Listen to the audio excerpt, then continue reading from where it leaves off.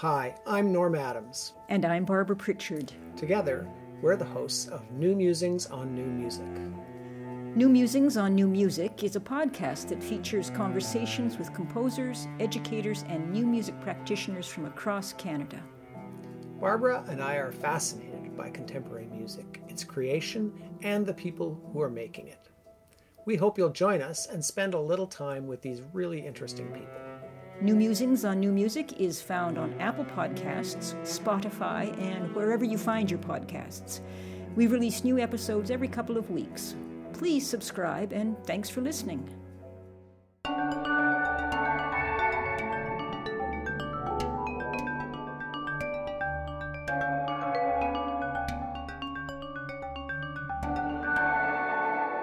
Fresh Sounds. Hi, everyone. This is Alex Eddington, and you're listening to Fresh Sounds Open Ears. That's right. We started with an ad. I made a little switcheroo ad deal with another podcast called New Musings on New Music. So this is put out by Suddenly Listen Music. They come out of Halifax. And not only did we swap ads, but I got to be a guest on their podcast, which came out about a week ago. So I posted links to that on our social media. And I'm also going to be putting a little bonus excerpt from that because there's a part of it where I talked about this podcast and my own work creating music for young and amateur musicians. So since that part's relevant, I'm going to put a little bonus here. And before we start today's episode, I just want to do the usual bit of housekeeping. This podcast is now available pretty much everywhere you can find a podcast. So our home base is Anchor.fm, but you can also find us in Podcast Addict, iTunes, Apple Podcast, Google Podcasts, Spotify, CastBox, etc., etc. There are many little places to listen. Now, all of these let you subscribe, and if you've enjoyed our show so far and you want to be the first to see episodes when they pop out, please click that subscribe button. Some of these apps also let you rate and review podcasts. Most notably, Podcast Addict and iTunes will let you do that. And this really helps us go up in the rankings. So if you enjoyed the podcast so far, why not leave us a review? Tell us what you think.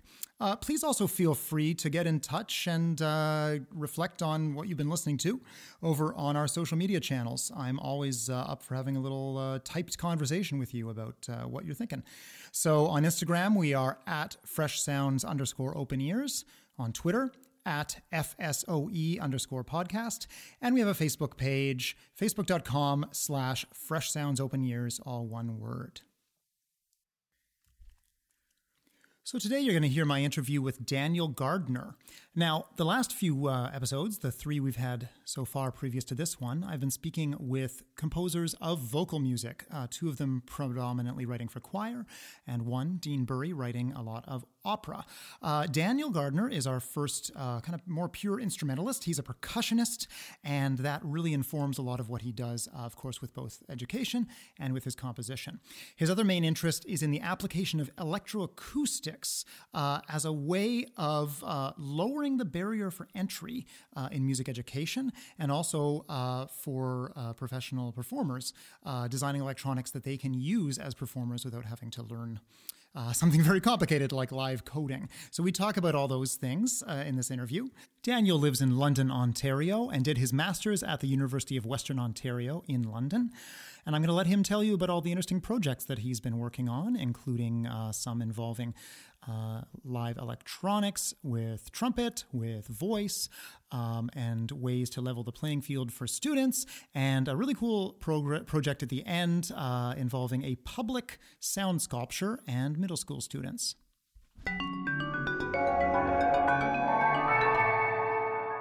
So my first instrument was a piano. When I was 6, I started doing music for young children with one of my neighbors who taught it. Remember very little of that though, so there's not much to speak on. I think I really started taking music more seriously when I was 14, and I started taking drum lessons. Okay. So percussion is my main instrument. So I would say probably piano is my first instrument, but I didn't really start playing anything until I was 14, and then on the drums. And then I really didn't start seriously practicing until maybe I was 17, like the year before I went to university. Yeah, I get that trajectory. Did you continue with piano at all, or that was just like the first attempt at finding that musical spark? I came in and out of it. Okay. So I did music for young children until I think I was 7 or 8, so not very long, and then I started taking private lessons with another person until I eventually ended up with sort of my long-term piano teacher, his name's Francis Rose,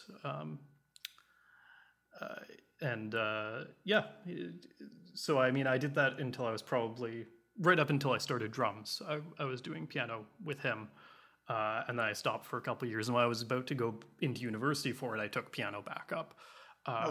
To get my skills back into shape. I was taking a lot of private lessons in my last year of high school to sort of get myself into shape, because there wasn't the musical enrichment in like my high school programs and things was not very robust. That was the next thing I was going to ask. Like, were you playing drums or percussion in school ensembles? Kind of, to a degree. I mean, my high school band program, I think, was 8 people. 3 of them were percussion. I was the only one that played pitch percussion. Oh, wow. So you got stuck on it all the time? On marimba? And xylophone. Xylophone playing marimba parts. Yeah, exactly. Pieces, xylophone, glockenspiel, anything that required you to read staff notation. Yep. I got stuck on, and to give you a sense of how uncommitted the public schools were to music, the strings on the xylophone were broken, like just that hold the bars up. So, and they refused to buy new ones. So So when those are broken, they're touching things they shouldn't touch. Right? Yeah, they don't resonate I mean, properly. I jerry-rigged together a thing so that it cut out like the middle octave accidentals. Okay. So I could make adjustments, but it was, so there's not much, there wasn't a lot of music going on in my high school. Okay. So were you playing drums on the side, taking lessons? Yeah, I was taking drum lessons on the side, with a local guy. And then I was also heading up to, Napanee, which is, like 45 minutes north of Belleville. Oh, yeah. And I was taking percussion lessons with Greg Runyons. He's the percussion teacher at Queen's, and he also taught at the public school in Napanee. So I would go there once a week and meet with him, and he would give me lessons. That's awesome. Are we talking like drum kit or percussion in a wider sense? Like percussion in a wider sense, sort of thing. So.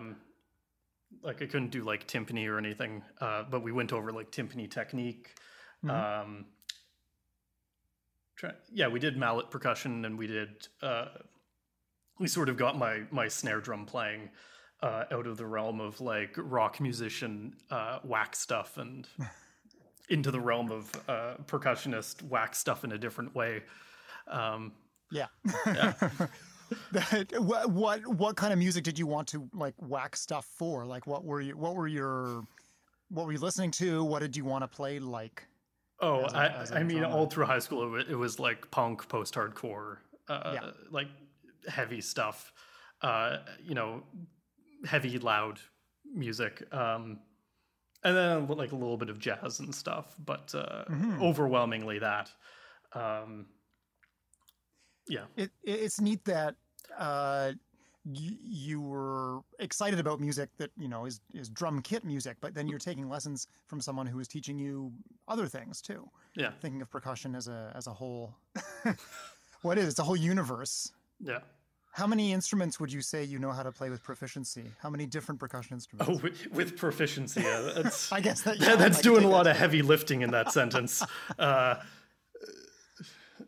I mean, if I'm praising myself ungenerously, probably none. But no, so like marimba, glockenspiel, xylophone, timpani. It's got to be somewhere in the order of 15 to 20. I think to the outside observer, I look proficient on congas, but I know in my heart I'm a really terrible conga player. Oh, that's a rich tradition. That people, like I'm not going to assume that you're a tabla master, right? Yeah. Because there are some instruments you just need to go deeper into than orchestral percussionists can. I just find it very interesting that, like, most teenagers who get that percussion spark are probably getting it through their high school band. Yeah. But you were interested outside of that, which is neat. I don't know if you know, I'm a high school band teacher, among other things. Yeah. So one of the, it's really neat to see like those students who are super, super psyched about percussion and they want to learn all the instruments for their school band. Yeah. And then there's some who just wanted to play kit. And they're disappointed. They're like, oh, snare, I got to play snare. And then they walk toward the kit. You're like, no. The kit that's standing on its own over there. The snare that's standing on its own over there. That's the one you're going to go play right now. And the bass drum is someone else. Yeah, and then you got to coordinate to kick out the jams, right? Exactly. You got to convince the rest of the percussion section to hijack the rehearsal. Yeah, it's a whole world unto itself. And I think it must change how you think about composing. So, like, okay, let's segue there. So you get in, you're going to university. You went to Mount Allison University, which Mount was A.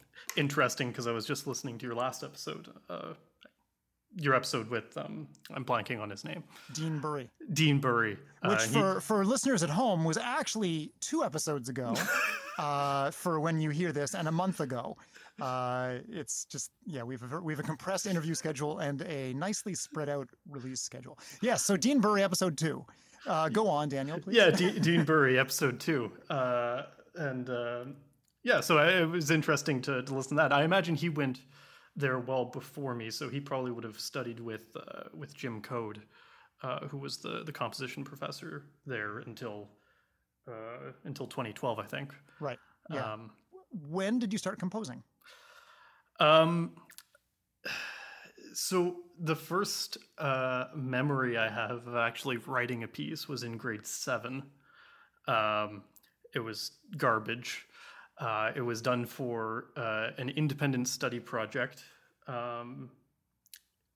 So I did the International Baccalaureate program throughout middle school and part of high school. And one of the requirements for what was called the Destinations program, which is a grade 7 and 8 program, is you had to do 3 independent studies a year. So one of them I decided to compose a piece of music. And there was very little support. The philosophy behind it was like, oh, it's independent study, but it's entirely isolated independent study and you need to figure everything out for yourself. Like emphasis on independent. Yeah. Well, not just like pursue your passion sort of independent, but like we won't help you. We won't answer any of your questions sort of independent, which is kind of difficult in 2007, there wasn't a vast proliferation of musical information on the internet. So figuring out exactly what you're doing was really challenging. So I ended up writing a piece of music, and it was simple to the point that I can still remember it. Okay. For what instrumentation? Oh, it was solo piano because that's what I was playing at the time. Okay. Yeah. So how do you get from, a piece you don't sound too enthusiastic about and had no guidance on, like, how did you exit that project wanting to do more? And and when did you start feeling like you were getting support? So I exited that project, probably a little disheartened. It probably left me a little unenthused to compose more. 'Cause fiddling at the piano was always something that I did. I would rather, if I had a piece to work on, then I would, practice it for about 5 minutes, and then I would start not practicing it and playing whatever things came to me. From that, I think the next thing that I legitimately composed and wrote down is probably just before I entered into university. So when I was 17. And that's because I was taking theory lessons in preparation.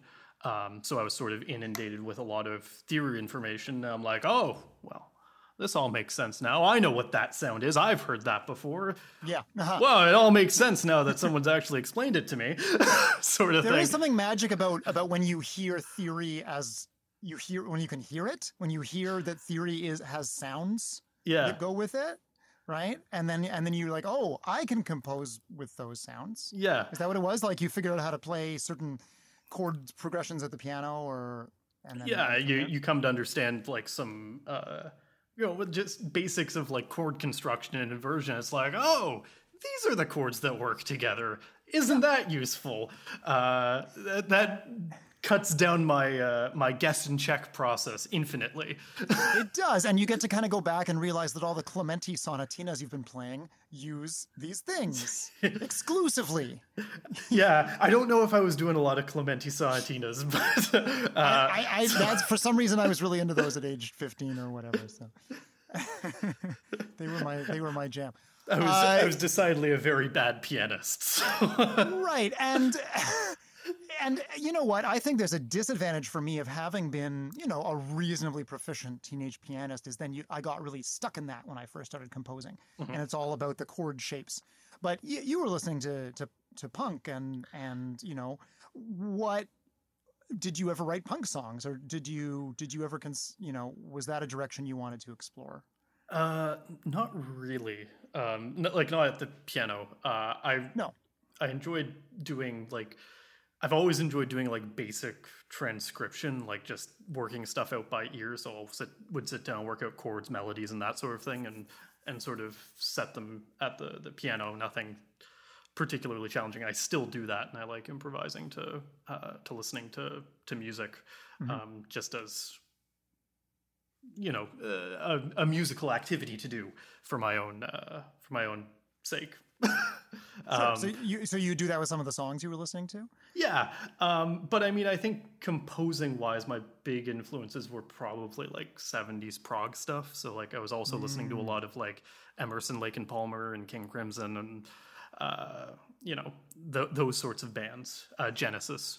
Right. And that's, I think, where a lot of my when I understood theoretical concepts, I think that's a lot of what my references were, because there was a lot more function in that music than in the punk music I was listening to, which is about cyclic chord progressions. So. Absolutely. And in some of the bands you're talking about, also getting into interesting rhythm and meter and forms that unfold in unexpected ways over time and all that. Yeah.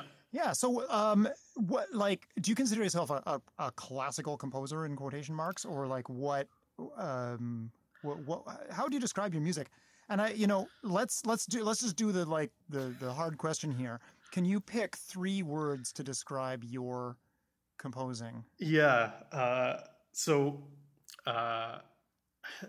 I think they come as a set. I think the thing I would go with is post-impressionistic serial trash. Say that again. Post-impressionistic serial trash. I love it. I did at first think you were going to say potion, that I was prepared to really go that direction. But post-impressionist serial trash. Okay. Yeah. So let's break this down. So post-impressionist. So impressionism, we're talking Debussy. That there's a lot of evocation of mood and light. And so, what's post-impressionist in your? I'm really drawn to the smushy chords. Okay. I really like the. You hold down the full whole tone set. Yeah. So usually when I'm working, I'm seeking out those sorts of sounds. That's the extent of it. A lot of my influences are from French composers that are I feel are sort of that ilk.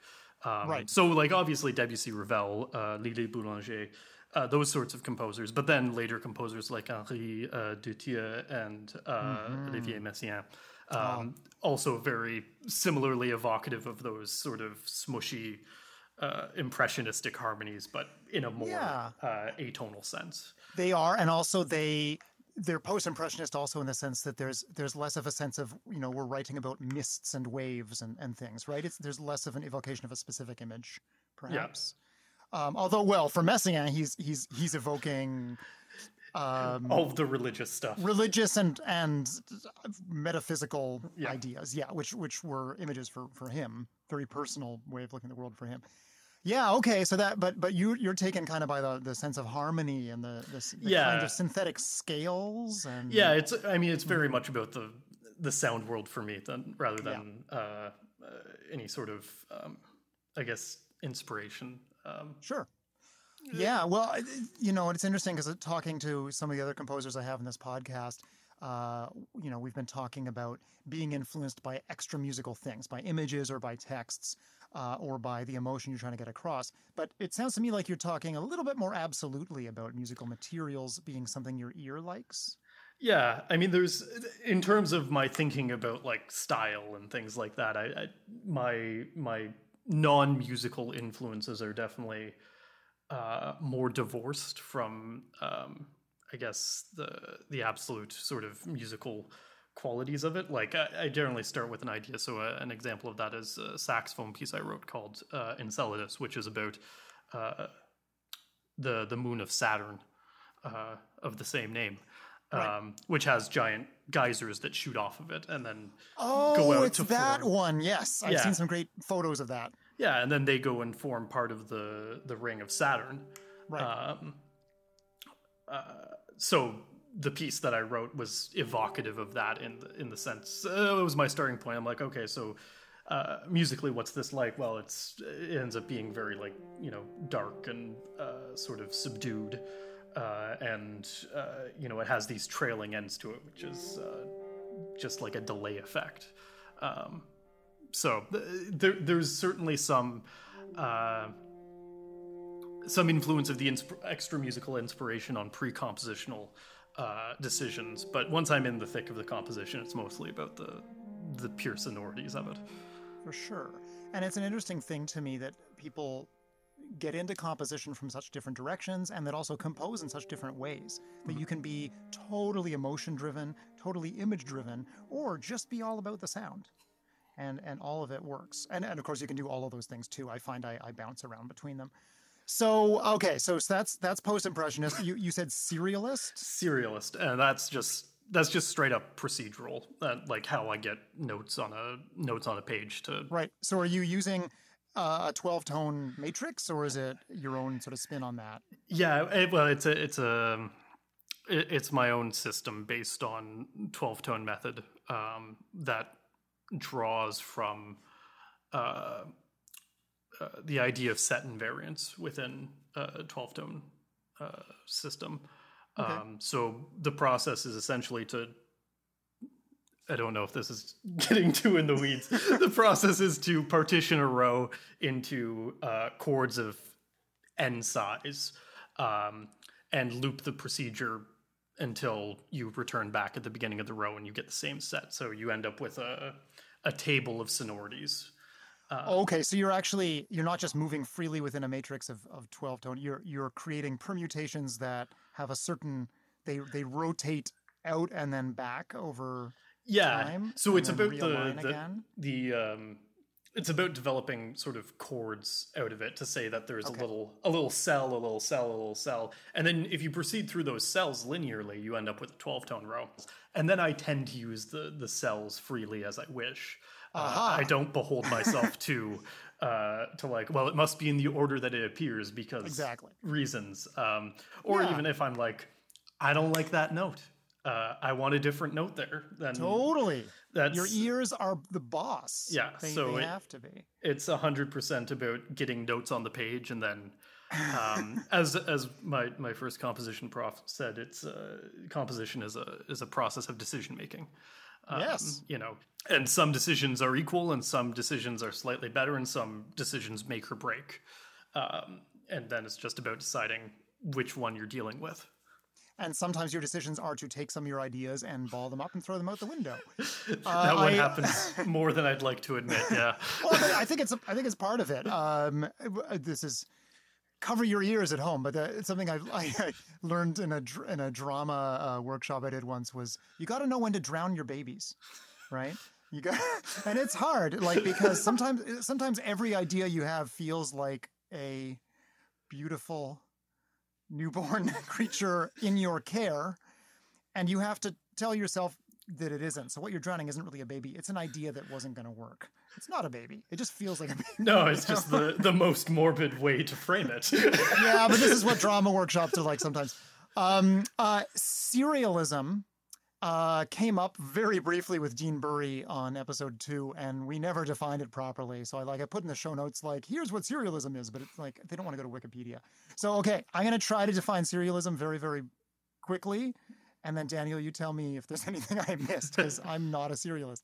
Yeah. Okay, so 100 years ago, more than 100 years ago, 110 years ago, Arnold Schoenberg, Viennese composer, he started figuring out a way to write atonal music that used all 12 tones equally. And I think the basic idea is you try to use them all before you repeat any of them.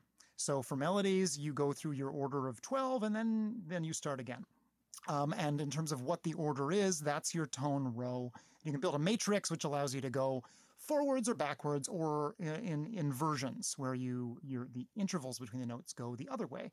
And so you have kind of these 4 ways to do the melody. And then you can start picking chords out of that. But what happened, just like Daniel's talking about, is other composers right away started using it in ways that were less strict and less atonal. So Alban Berg, like his violin concerto, his tone row, it's got like major chords, major triads in it, and then a whole tone scale at the end or something. Yeah, so is that a good encapsulation? Yeah, relatively. I think of it as a set of tools. It's they're tools that guide you through the compositional process. Schoenberg's term was the emancipation of dissonance, right? Right. It's about using tones equally so that no one stands above the other. Yeah. There's literally no tonic, which makes it truly atonal. Yeah. But these days, people don't tend to be strict serialists, and if they use it, it's a tool, which is what you're talking about. Yeah. So that's our little informative moment for people at home who may or may not have cared. But it influences a lot of things.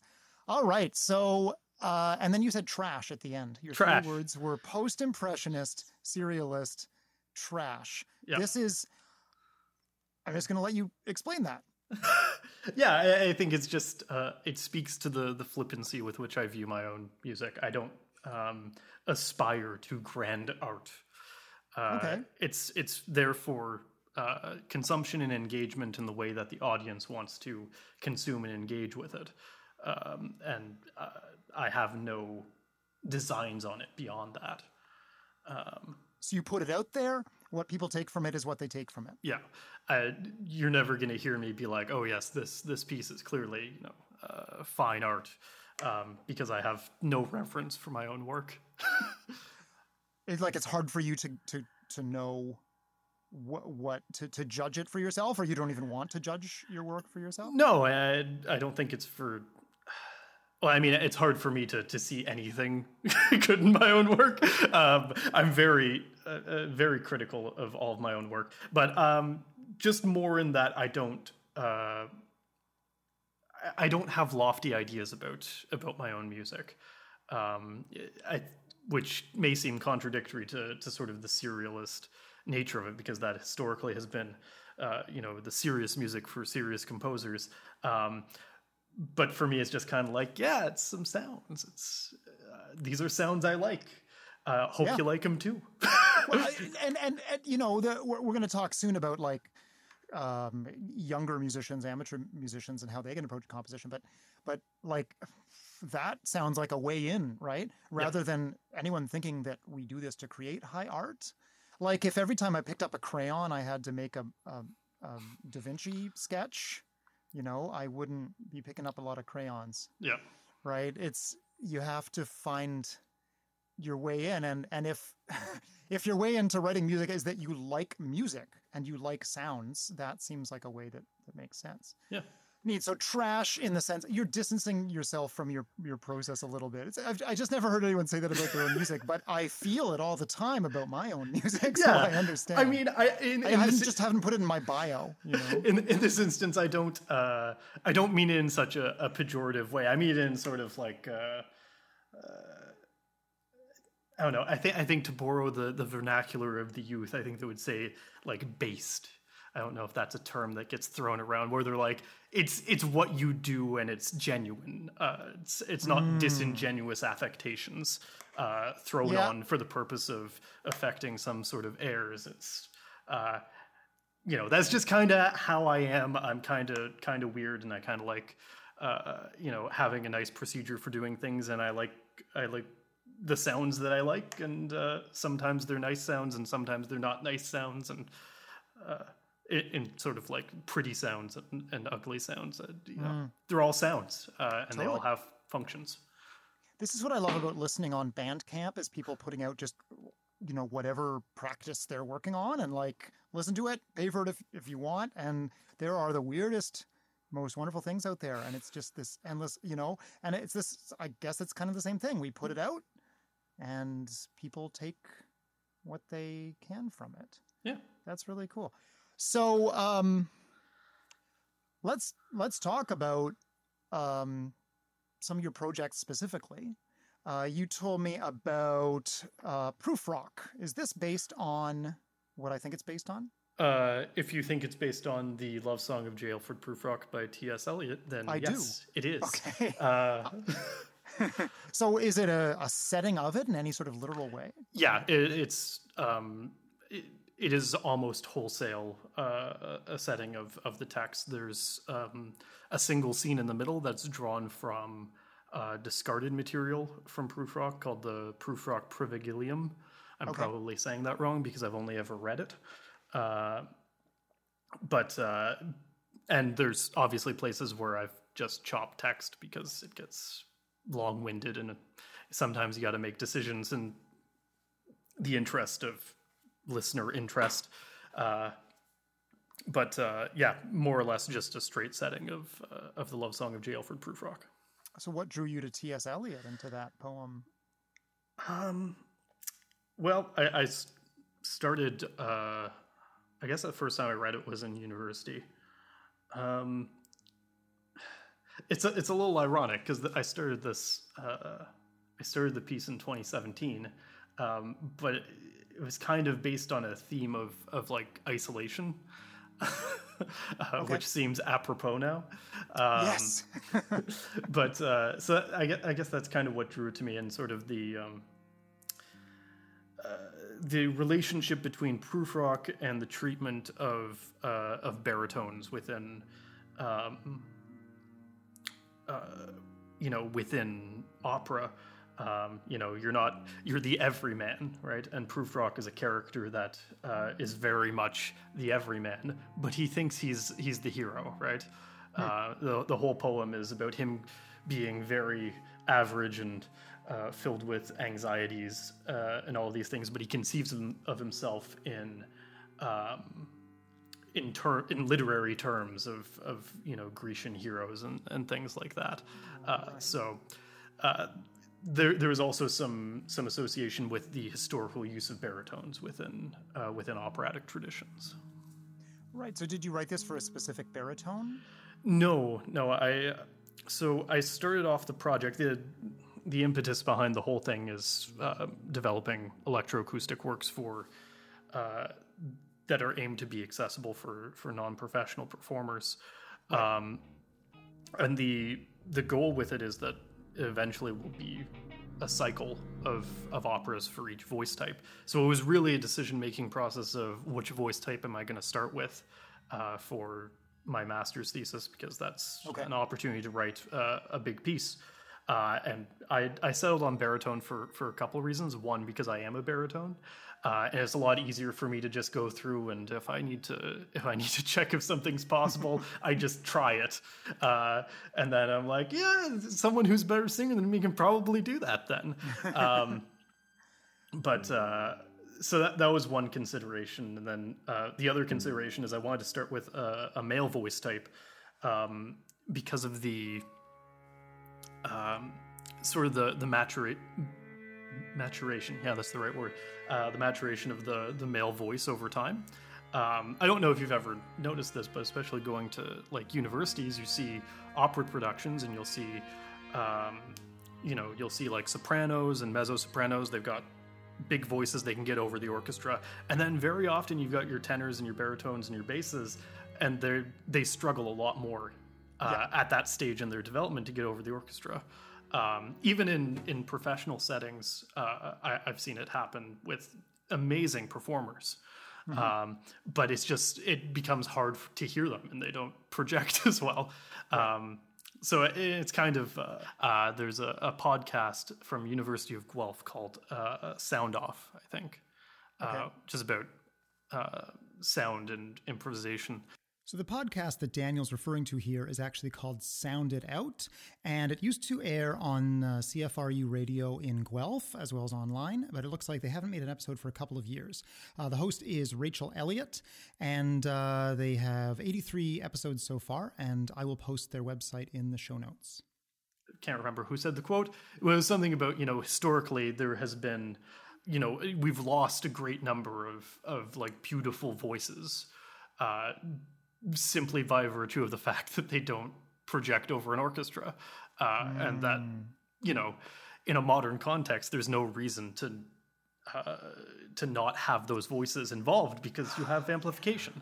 It's so absurd because in all other musics that use amplification for voices, we hear people sing very quietly into a microphone, and that's their style sometimes. You don't have to be a belter to really have a lot of people be interested in your voice.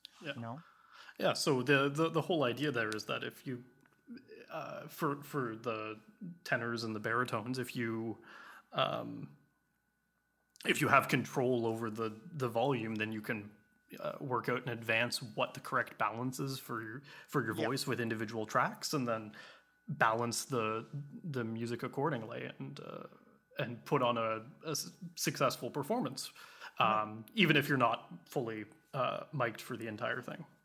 And am I right in thinking here that they operate their own electronics? Yeah, the idea is that it's fully performable and stageable by a single person. Okay. So how do you do that? How do you make that kind of performance accessible to people who haven't maybe done it before? Yeah, I mean that's the one of the big challenges. I think it's partially exposure. So people don't experience electroacoustics in the course of their music education almost ever. Maybe you can speak to this, like in the course of you've done, well, I know for a fact you've done a bachelor's and at least a master's. At any point, did you perform electroacoustic pieces, like as a performer? Not perform, and I wish I'd been forced to, because I think it's a good part of the practice. No, I only did it as a behind the computer guy kind of thing. Yeah. Well, I think that's overwhelmingly the experience of even people that go to university for music. Only a handful of times did I ever see electroacoustics performed at my university, at my undergraduate university, I should say. So what does the baritone do in your piece to trigger sounds? Or in the various permutations, it's essentially using a clicker for like a slideshow presentation. You click a button, turns on the next scene. Right. Now I've sort of set up the progression of this piece as a sort of a software engineering project. So in the current form of the piece, that's what happens. There's more elements that are being integrated as I go to make the piece more variable and accessible. So I'm currently working on a version where instead of having fixed tape tracks for everything, the certain lines are generated. And then changing the scene instead stops the generation process. Some of the things come in as fixed. Some of the things are more flexible and allow the performer to do more things. But the goal there was accessibility, because if you don't have access to if you have access to a computer and speakers, then you can do the piece with the tape. If you have access to a computer and an audio interface and a microphone, then you can do the piece with some of the live components. Right. And it meets the performer where they're at with it, though. So I think that kind of That's pretty important in terms of getting things performed as well. Yeah. I think that maybe kind of answers your initial question, which was how do you sort of get people into this, which is by trying to give them as much of a sort of a steady slope or a scaffolded approach as possible. Yeah. I like this idea of just like having one clicker. Is it for hands or for feet?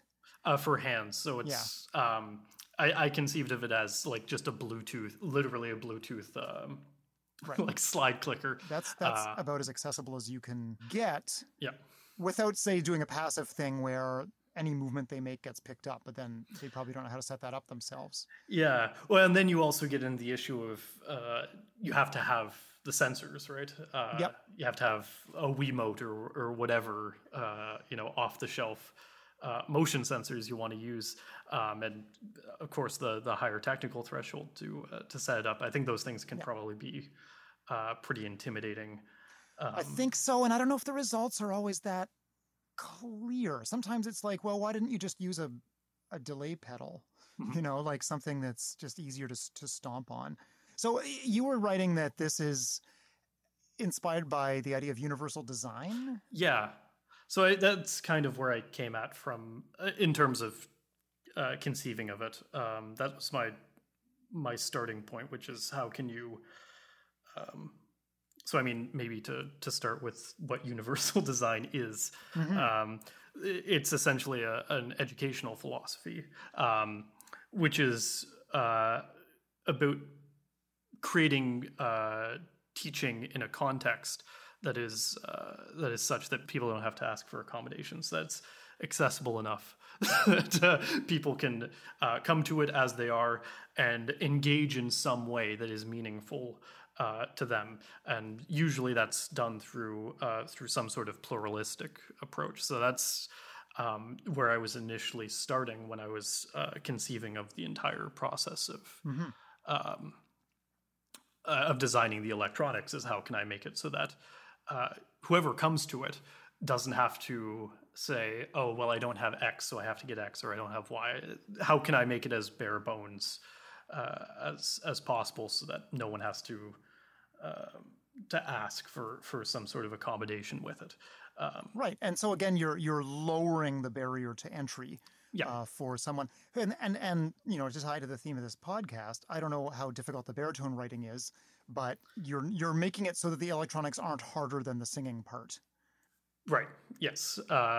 So I mean, this set of pieces is intended to be quite challenging. It's aimed at a sort of late undergraduate sort of level of performer. The idea for it was that another inspiration was the Bicycle Opera Company. I don't know that do tours of sort of small shows so that they can go into rural areas and perform opera. So the idea was to some degree to make it so that if you were sort of late undergraduate, early graduate, between undergraduate and graduate, as many of us end up, and you want to engage in performance, you can take it and go. And you want to do a tour, you can take a fully dramatized piece on tour without having to drag along 7 musicians with you. Right, and then it sounds like, given the subject matter, this isn't necessarily aimed at young audiences, but this kind of approach could be very useful for touring for young audiences as well, where you're going to school gymnasiums or, well, these days out on the lawn or something like that, right? Yeah, precisely. The idea behind it is not that this is sort of the end goal. The idea behind it is that, as we were saying, there's no scaffolded electroacoustic repertoire. People don't engage with it.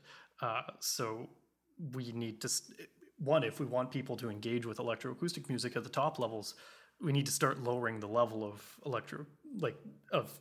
professional skill needed to engage in with electroacoustic music. And my feeling is that you should start just below where we're at and start walking it backwards rather than starting right at the beginning and then hoping that you can connect up with it somewhere down the line. Right, and then you're like the two sides digging the channel between France and England and sort of missing each other by Yeah. feet. Yeah, and having to correct it. I don't remember if that was true or not, but anyway, I like the idea. I was gonna, speaking of building things, I was just gonna tie for everybody who maybe hasn't heard of it, the idea of universal design to its beginning as like a physical thing. And there's a really good episode of 99% Invisible, great design podcast about universal design, but they talk about it a lot, as I recall. Yes. So I think the first example people give is curb cuts. Curbs used to just be high and there was no way to roll off of them at the intersection. So, there was a tripping hazard. And also, if you've got a wheelchair, it's really hard to get around the city. And then, they realize that whichever town it was Kalamazoo or somewhere that did the first ones. I can't remember. They realized, it's not just people in wheelchairs who use these. It's people with strollers. It's people with push carts full of books that they're selling or something. It's everybody uses curb cuts. And the same thing is true with ramps. The same thing is true with automatic sliding doors. Right. So everything that we have in our built design environment, this then became inspiration for universal design in everything else. So in learning, I think you define that extremely well, right? That we're making sure everyone's got enough options that they can meet it where they're at and they don't feel intimidated by the process. There's no high bar to get started and to complete whatever you're working on. Yeah. So you also mentioned that you have some pieces that have a bit of a pedagogical bent to them. One of them is a piece I wrote for trumpet and electronics, which was very explicitly a set of studies to prepare people to play Jonathan Harvey's Ruggicara una Melodia, which is a piece for trumpet and for 4-track tape. Oh, wow. So that work is pretty difficult to get into, both in terms of its content. It involves a lot of crazy extended techniques like half valve trumpet. Okay. But in Harvey's work, it's a 7-8 minute piece. You got to work with, if not like a physical tape machine, then some Maximus P patch and a microphone to do it. So the idea with that piece was just to grab individual ideas that are challenging within the work and present them in isolation so that people can play with them and get into them relatively accessibly. Okay. I think the first study in that is probably appropriate for like first year undergraduates. The third one is certainly more challenging and is sort of a truncated version of Harvey's own work. So there's a progressive sense to them in terms of each one gets a little bit more difficult. But the whole idea there is that you get used to working with the electronics and the tape delay in smaller isolated sections so that one, it's not overwhelming, and two, just as a practical matter, if you're a music student or you're a musician, you want to present music, and if you want to get into playing Harvey's piece, well, you got to learn the whole 8-minute piece and all of these crazy things in one go. But if there's a progressive way into it, then okay, well, I can present the first study, and that's where I'm at. And I present the first 2 studies until, eventually you've got the whole repertoire there, and it represents a substantial amount of time. Because there's a confidence angle there too. That just if you're used to playing your trumpet on stage, but not used to also controlling electronics while playing trumpet. Mm-hmm. You want to not just practice it at home and then go out and do Jonathan Harvey's piece. You want to come to it in front of an audience bit by bit. As someone who has completely messed up a loop pedal in front of a crowd on more than one occasion, I understand this. It is a stressful thing. I'm used to playing other things, not the loop pedal. Yeah. Making a mistake into any sort of like tape delay is just the worst thing, because it just comes back to haunt you so many times. Literally. Especially if you swear or make a weird noise you didn't intend to make. Empty your spit too close to the microphone. Yeah. I mean, it's me with trombone and loop pedal is what I was doing. There's a little bit of a jump in the conversation here. We were talking about the fact that I saw a trombone in the frame behind Daniel, and then he told me that his partner is working on a B.Ed and has all sorts of instruments in their apartment. We got to talking about how does one find the space to be alone and to do their own creative work in an apartment during a pandemic, and that led into the following discussion. Not to go off on too much of a tangent, but the whole pandemic has been really challenging for me in terms of actually like having a creative output. Yeah. Sitting in my apartment 24 hours a day does not at all jive with my normal creative processes. No, like are you the kind of person who likes to walk and wander when you're I'm very much like I have like a turtle-like approach to doing work. Like I'll set up somewhere, I'll do some amount of work, and then it goes in my backpack, and I'll walk somewhere else and I'll do some more work, and I'll throw it in my backpack and walk somewhere. Very much about like creating artificial context for myself to do things so that, arbitrarily, like I'll throw one book into my backpack, and then that's the only thing I can do, right? Because I've only got one book with me. You're putting that's so it's partly like it's a focus. Yeah. It's entirely. It sounds a lot like one of these Pomodoro technique things, like work for 25, rest for 5, except that instead of resting for 5, you go somewhere else. You walk somewhere else, you get a coffee, and my compositional output for the last year was I think 2 pieces. That got finished and put out there. I've composed other things, but nothing has reached like finished and performable and given to performers and played sort of stage. Otherwise, so it's kind of rough. I think a lot of people are feeling that way. And it's not. It doesn't matter if you have time. It's not about time. It's often about space, and that's both I guess for you, a physical space thing. But the mental space, too. Absolutely. I definitely never set out to make this a podcast about like how do we cope as composers through COVID, but it keeps coming up. I should not be surprised by that. No, I mean you can't. I don't need to bring it up; it just comes up. You can't really engage in conversations right now without it coming up. I was doing interviews with teachers for a paper I was writing, and I was looking at sort of their feelings towards teaching online, and my conceit at the beginning of it was like, it's not about the pandemic, right? Like I'm not doing this research because of the pandemic. This is you're just looking at like pure online teaching. I just am, kind of thing? Yeah, exactly. I think that online teaching is something that's not going to become less pervasive, and I'm interested in sort of how we make it more effective for students and how we make teachers more interested in it. Because I think the number is something like 66% of teachers before the pandemic flat out said that they wouldn't ever teach online. Right. We may have seen some shift now that people are feeling more like it's possible, but it's only possible sometimes. Yeah. I have my thoughts, but what did you learn from? Well, what I learned from it was that it doesn't matter if you say this isn't, I like, we're not here to discuss the pandemic at all. It still comes up, no matter what you do. Of course. I mean, it was interesting just to sort of track that and see where people were at with it, and certainly it was to a degree of there's a self-selection bias with it, right? Sure. You put it out there and be like, hey, I want to talk to people about their feelings towards online teaching. The overwhelming majority of people that are going to be like, I'll talk to you about all of my online teaching, are people that are 100% like into it and for it.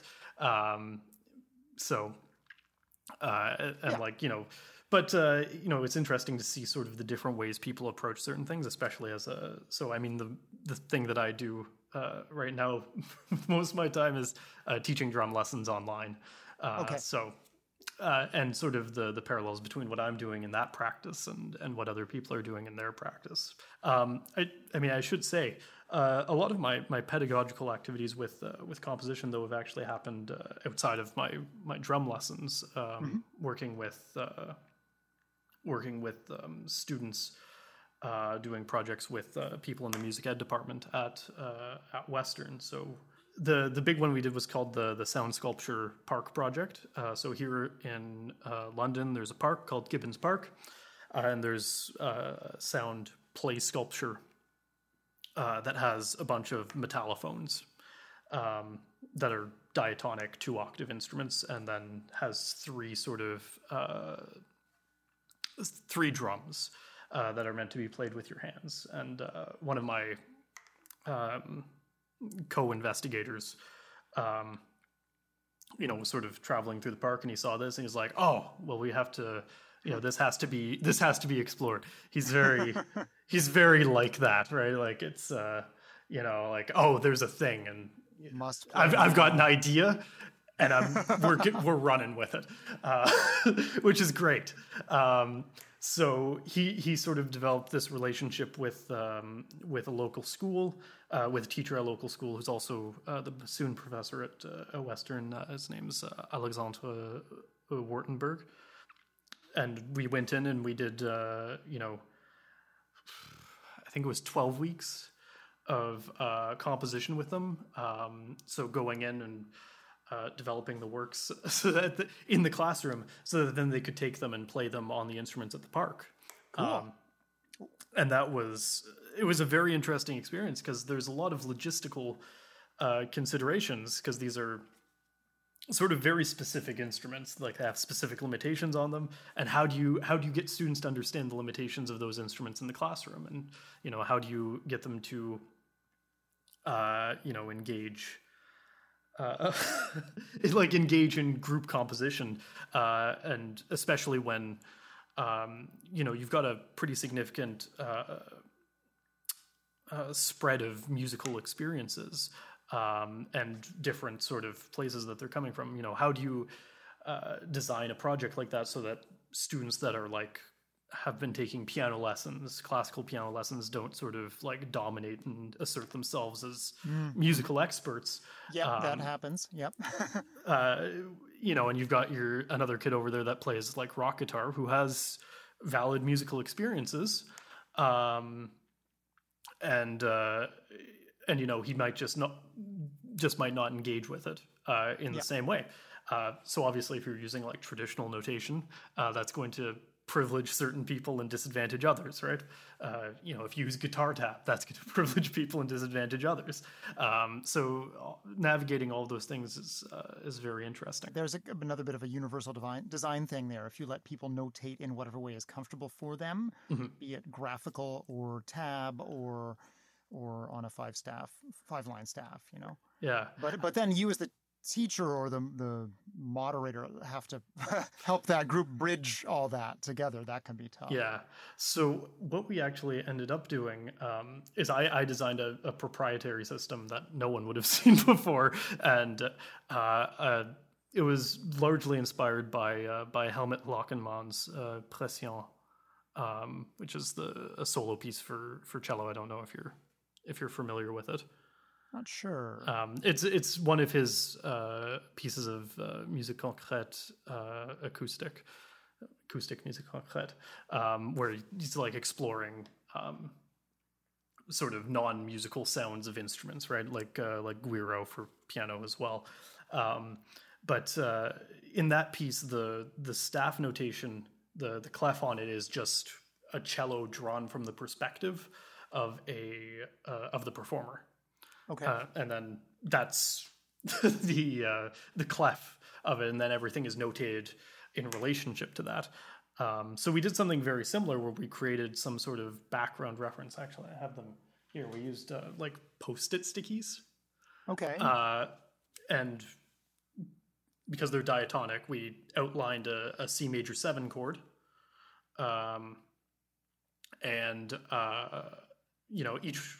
Each note in the chord got a different color, and then that became lines on sort of a vertical staff where they would put the notes, so that they could find it in relationship to the stickies in the classroom. Right. That's a very using color coding and is a really good way to approach something. And I guess by creating this system that none of the kids would have seen before, you're not privileging or shutting anyone in or out. The Lochinmon connection was kind of, I saw that, I knew about that piece, and I was reading it's a book by Jonathan D'Souza called Music at Hand, which is about music cognition. And there was a quote in there, blanking on who, but the effect of it was kind of that Lochinmon's music makes everyone an amateur, right? In terms of your your body relationship to the instrument, there's no real advantage to being a trained performer and performing Lochinmon. There might be an advantage to being more musical and having done more musical things because you have experience with that, but your sort of technical prowess on the instrument isn't so much of a factor. So that's kind of what I was drawing on in terms of trying to level the playing field of discourse for the students. That's really neat, because I think of Lochinmon as like the highest skilled players, the ones who can even try that stuff, because but in a way, if you sort of ignore the notation, Lochinmon, for people who don't know, he writes a lot of like non-typical sounds. So instruments often don't sound at all like themselves because he's getting to play them in completely unusual ways. But the truth is that those techniques are not hard. The hard part is reading the score, right? And knowing and deciphering what he wants. And there's a lot of skill required in playing these things with proficiency. But yeah, in a way, I've found that too in working with students. If you get them to play completely unexpected sounds on their instruments, or like, just play sounds with the objects around you, it does democratize it, because you don't need to be an expert to get interesting sounds out of any object, really. Yeah. As long as you don't damage the object. Absolutely. Yeah, that's always a consideration with the percussion stuff, right? Is because it's a thing for hitting, but if you hit it the wrong way, you break it. So what was the result? With this sculpture in the park, did you get a video of it, or like was there documentation of the process? We did, like there was recording of all the pieces and all of that, so we have that. It turned out quite well. It was interesting because we had the class divided into 4, and they had 2 different periods. So one group came in and worked, like we had 2 groups at a time and then 2 groups at a time. And we ended up with completely different results depending on the people that they worked with, because myself and Jason, who was sort of the one who was the impetus for the project, both have sort of a composer background. As sort of our main thing, he's mostly in education, but he's also a composer. And the Alexandra and Caroline, who were the other 2 investigators, and one of them is the teacher, are more performers. And the pieces kind of, and we divided up along those lines just by chance.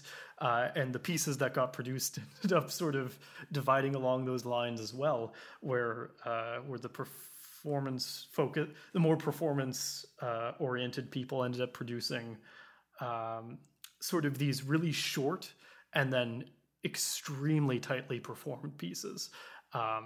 They sounded really, really, really amazing. Whereas myself and Jason's groups ended up with like 4 or 5 minute sort of multi-section pieces that were the performance was a little bit looser.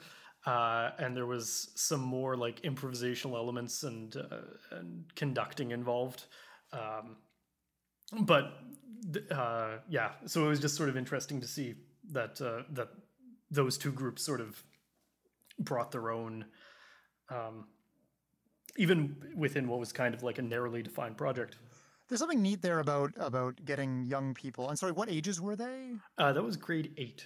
So right. 13. That's a neat age for this kind of stuff. Yeah. To give them like an instrument that anyone can play, and then have them do their own thing with it. And also, I like the public nature of it as well. that it's like this is something that literally anyone can play because it is sitting out in a park. Yeah. Well, and the final performance was like a public performance, and we invited people to the park, like the parents and stuff, and then people from Western also came. So actually, the people from that made the instruments also came to it. That's neat. So it was very interesting. I think it was a good experience for the students. They got very excited once they were actually in the park and playing on the actual instruments. So it was very interesting because within any group, with any project, some people are going to be a little more disaffected, and then the second you put them in the park and the instruments are there to play, and they were all like way excited to just run to them and start playing stuff on them. So that was great to see, and it kind of makes you. It kind of made us think that maybe we should have led with that. Like, we should have started with getting them out to the park to see the instruments. Yeah, that makes sense to me as a kind of a minds-on thing. Yeah. And then they know what they're working with and they're feeling excited about it. But, I mean, logistics, right? How far is the school from the park? Yeah. Yeah, I mean, not very far, but we still had to... far enough that you have to get a bus. Yes. And you have oh boy, yes. You have all the logistics of that.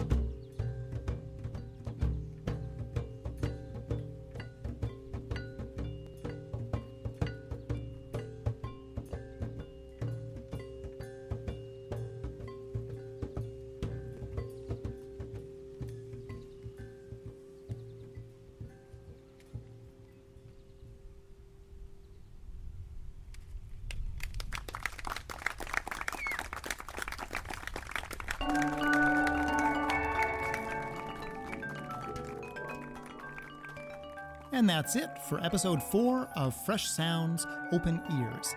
Thank you so much for listening. If you haven't yet, please subscribe in your favorite podcast app. And if you'd like to spread the word, then please rate us, review us, and come and like our social media as well. We are on Twitter, Instagram, and Facebook. Come and write something, share your thoughts, and I'd love to have a conversation with you online. Over the next 3 episodes, I'll be talking to 3 amazing composers who all make collaboration with young and amateur musicians a major part of their work. Next episode, in 2 weeks' time, we'll be talking to Juliet Palmer, and after that I have interviews already recorded with Afarin Mansouri and with Louise Campbell. I hope you'll listen and share. Fresh Sounds Open Ears is presented by the ACNMP, the Alliance for Canadian New Music Projects. Our music is by Saman Shahi, and our administrative help has been from Steph Chua. And right now, Steph's going to tell you all about the ACNMP.